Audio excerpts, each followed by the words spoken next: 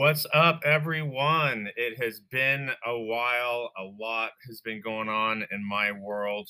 Wow, time is flowing. I hope you had a fantastic summer. Don't even know where to start. Actually, I'm not even going to. I'm just going to jump right into this episode because so much has been going on. That could be a separate episode on its own. Look out for a lot more episodes coming a lot more frequently. I've got a killer lineup already. Summer's over. Fall is here. Back to business. Let's roll with Canada's next Prime Minister. If you follow me on Instagram like you should, at Quentin Carlin, pretty vocal about my thoughts of the current clown in office. You know who that is up here in Canada, dictator Trudeau. Pierre Poilievre, I had the privilege to meet him, have a little talk with him at a big rally. I don't know, there's thousands of people at this event. First time I've ever seen him live. This was an iconic Canadian historic speech and unprecedented times. If you're not familiar with him, he's got a massive YouTube and Instagram following. Links are below. Check him out. I highly encourage you. Look, I always considered myself a liberal because I'm all about freedom. Now the Conservative Party, these are the people that are all about freedom and protecting your rights. Who would have thought? Complete 180, but you have to adjust with times. Just like in business, things and trends don't always stay the same. You have to pivot. I pivoted. I looked at what's going on in the world, who's the best fit to create the world that I align with. Pierre is the man. So share this, and I'll speak soon. Okay? Enjoy the show. Listen to the crowd. Lots of momentum here. Get out and vote when you can.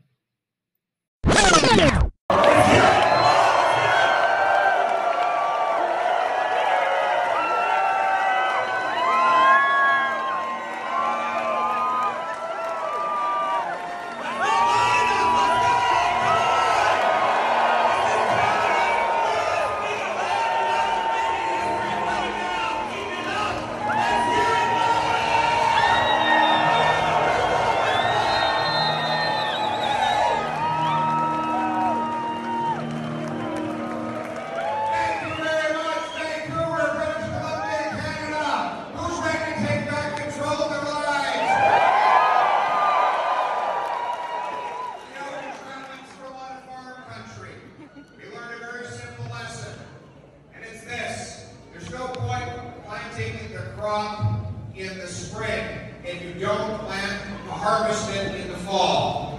We planted 311,959 seeds. That's the number of memberships that we sold in the spring.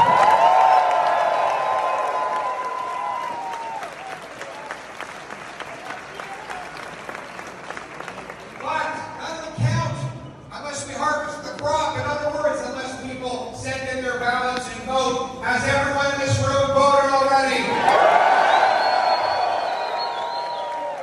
There's still a little bit of time left, but not much. And that's why we're out rallying across the country. I think the reason that we have had this unprecedented movement, record-smashing numbers, to create a total membership of 675,000 members, the biggest political party in Canadian history.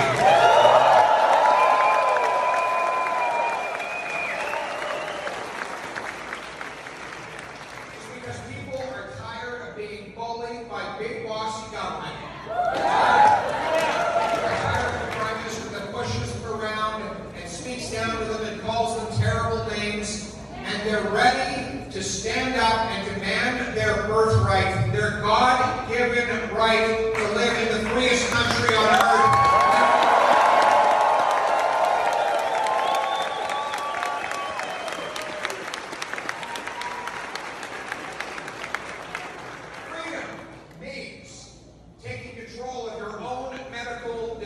Having the right to work across the border to visit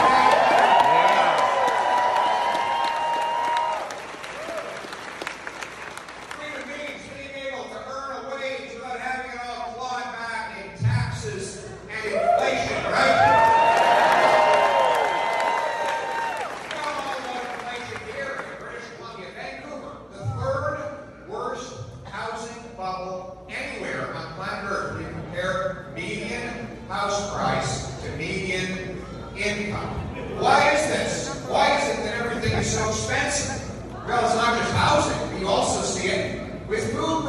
inflation up 10%, or the cost of fuel, $1.89 a liter here today, making it next to impossible for many working class families to get where they're going. Why have prices risen so fast under Justin Trudeau? It's pretty simple.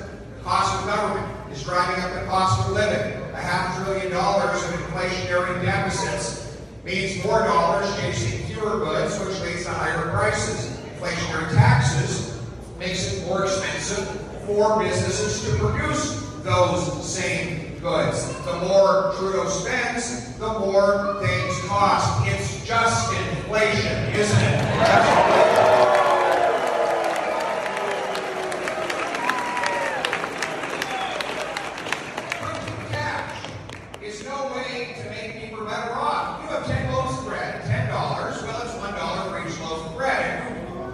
Increase the number of dollars to 20, but you still have 10 loaves of bread. Well, all of a sudden, it's $2 for a loaf of bread, right? That's what our Bank of Canada has been doing, printing money to fund Justin Trudeau's spending, leading to 8% inflation, a 40-year high. The Bank of Canada has one job: keep inflation at 2%, not 8%. Tell me, what happens when a waitress, a barber, or a mechanic doesn't do their job? But somehow a big shot banker who works for Justin Trudeau, making nearly $500,000 a year, who doesn't do his job, he gets to keep it regardless. That's how things work in Justin Trudeau's Ottawa. That's not the real world. That's not the real world. When I become Prime Minister, we're going to bring the real world to Ottawa. I will fire the bank governor and replace him.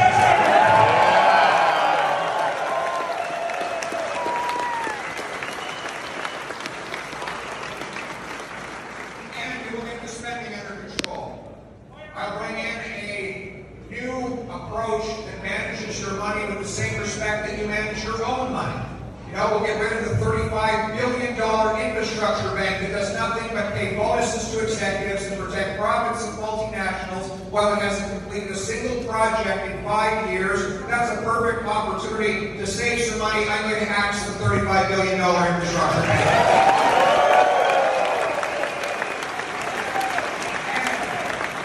We'll save $1 billion by defunding the CBC.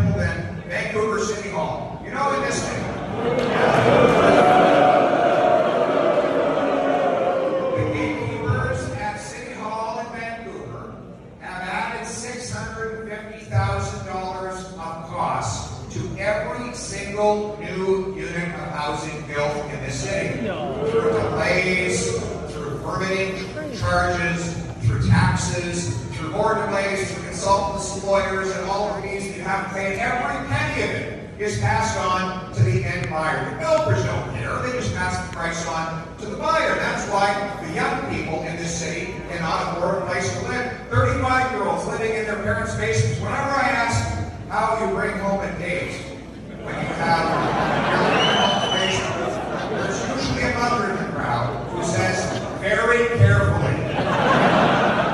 When I was 14, we used to bring our dates in through the side window. You're not going to tell my mother that, right?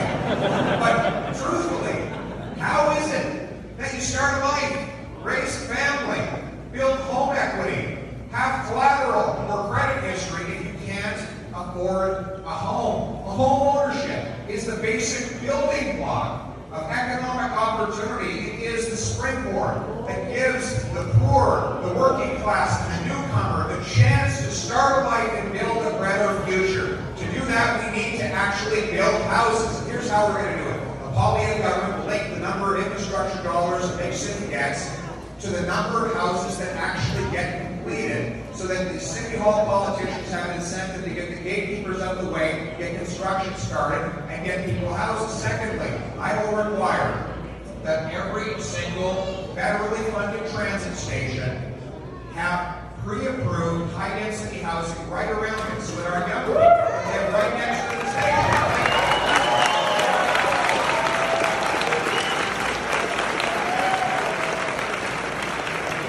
Also, sell off 15% of the underutilized 37,000 federal buildings, so that we can convert that into housing and convert the proceeds of sales into deficit reduction. It warms my heart to think of the beautiful family pulling up in their new home to empty out their belongings into their wonderful new home in the former headquarters of the CBC.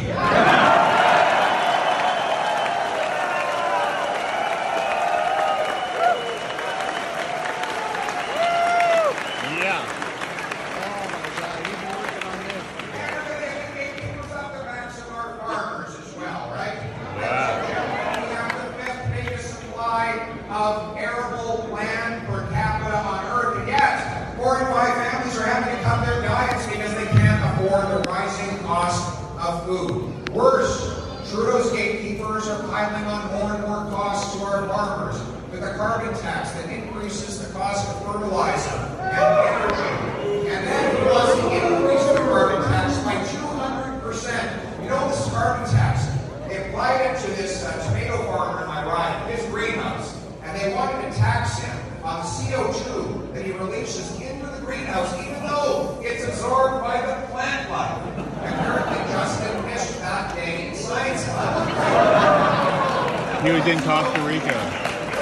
So here's the result. It's more expensive to buy a Manotick tomato in Manotick than a Mexican tomato in Manotick. So we're signaling to consumers that they should pay for the tomato that had to be transported by truck and train, burning fuel all the way from Mexico, rather than buying the local produce. Furthermore, Trudeau wants to cut back on fertilizer by 30%, which of course will mean it will take more land to grow the same amount of food. So they'll have to run the combines, the tractors, longer distances, burning yet more fuel. And of course, more and more production will be outsourced to faraway lands with less environmental protections, and then truck and train long distances burning yet more fuel to bring those goods to us. Didn't we learn during COVID how irresponsible it was to rely on the rest of the world to provide us with our essentials? Shouldn't we learn to take care of ourselves, get off the backs of our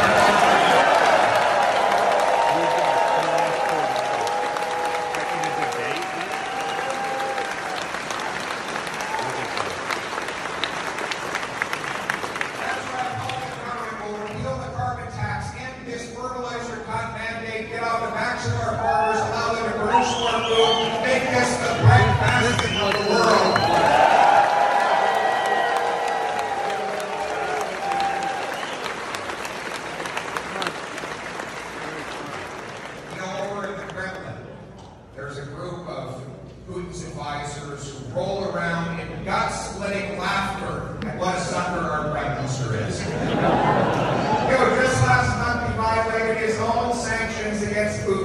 to send a turbine back that we can maintain in Montreal that powers the gas transmission through Putin's pipeline over to Germany. Now, remember, this is the same Prime Minister who's against building pipelines in Canada, but he's in favor of maintaining pipelines in Russia that ultimately allow Putin to fund his war against Ukraine.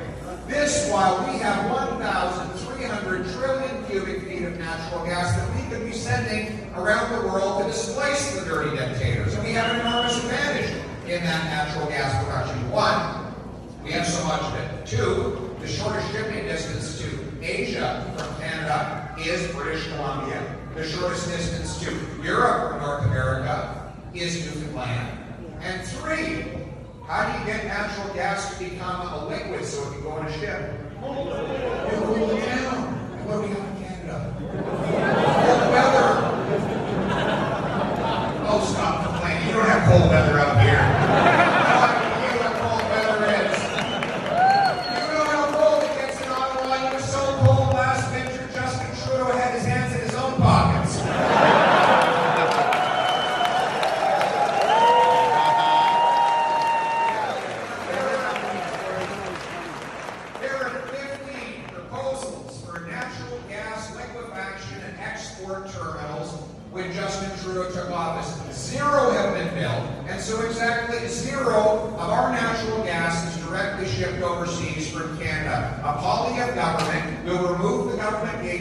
Repeal C-69 anti-energy law and replace it with a law that consults First Nations, protects our environment, but gets projects built so that we can liquefy natural gas and we can ship it to Asia to shut down coal-fired plants and ship it to Europe to break the decades.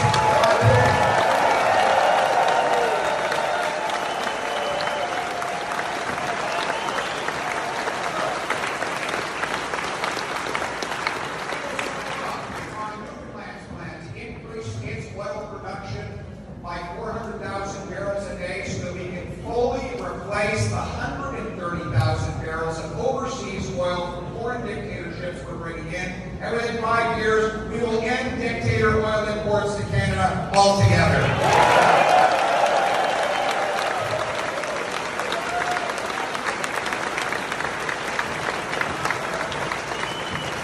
And I will ban all my ministers from any involvement in the World Economic Forum.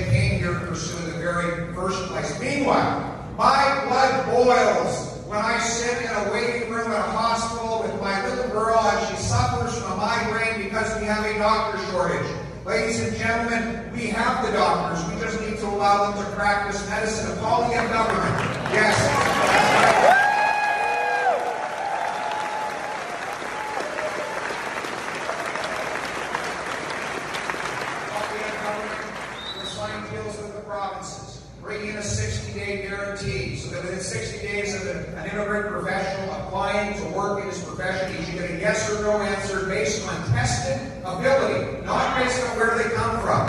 Yes, that's right.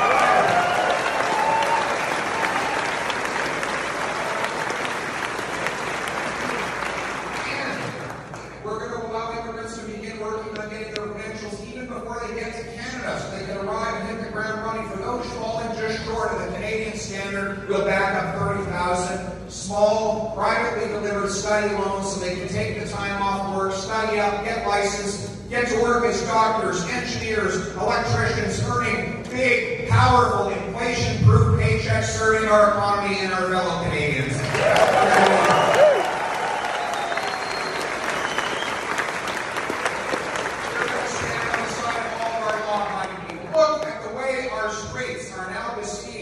Gun criminals, right?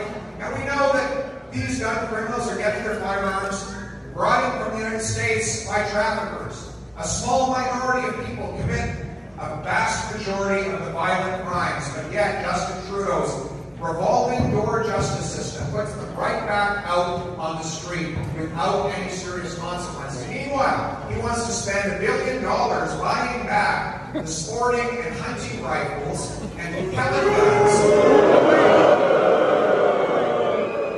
of law-abiding duck hunters and farmers. Look, it is not a duck hunter from out in the countryside that is shooting up downtown Vancouver, right?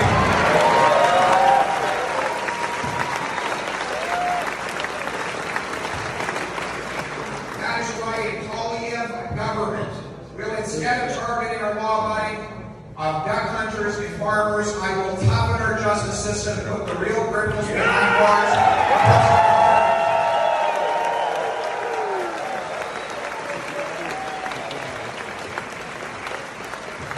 And speaking of our law-abiding people, we're going to remove the gatekeepers that try to control what you see and say online. Right?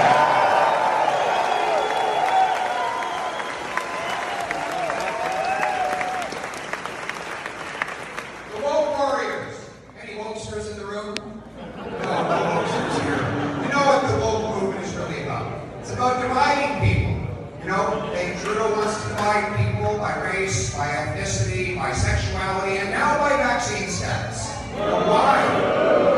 Why is it coming to that? Because he believes if you're afraid of your neighbor, your trucker, your co-worker, well, then you'll turn to him and offer him more power and control over your life to protect you from your fellow citizen. And so he introduces a bill like C-11, which would give gatekeepers at CRTC the control over what appears in your newsfeed or your YouTube stream, and allow those bureaucrats to dictate the public debate in this country, obviously shutting out your voice and the voice of countless other people. Ladies and gentlemen, we have something called Section 2B of the Charter of Rights and Freedoms. Unfortunately, yes, one that's a very important section. Unfortunately, not a lot of university campuses are aware of that section, right?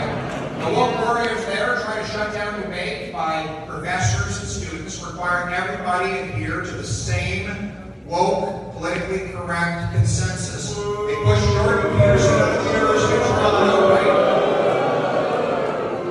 Now, you don't have to like Jordan Peterson, but if you disagree with him, debate him, right? Debate him.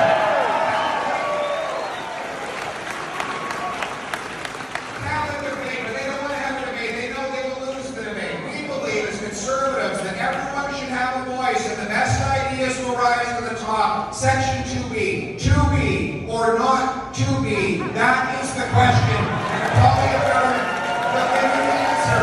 I will protect free speech. I will repeal C-11. And I will require campuses.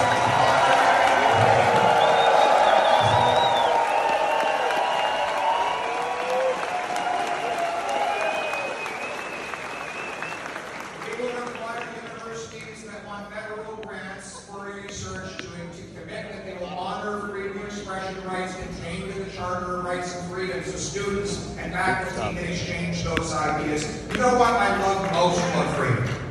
There's a lot of things I love about freedom. But unlike control, freedom unites people. Let me explain why. See, control, there's only 100% of it. So it's a zero-sum game. One person gets more control, somebody else must get less. That's why people fight over control. Freedom is different. It's an unlimited supply. That's why people fight for freedom. If your neighbor gets more freedom, you are not left with less freedom. You too get more freedom, right? If, for example, leader gets more religious freedom, then you as a Hindu or a Sikh or a Christian will have more religious freedom, right?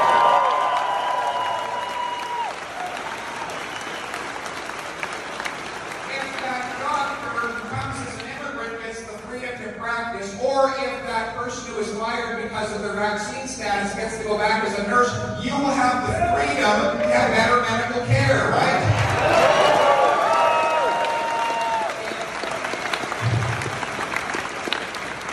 If your local small businessman gets the freedom from red tape, then you'll have the freedom to buy his products more affordably, and your teenager might have the freedom to get a job working for him. You see, one person's freedom is another person's freedom. So instead of divide and conquer, why don't we unite for freedom in this country?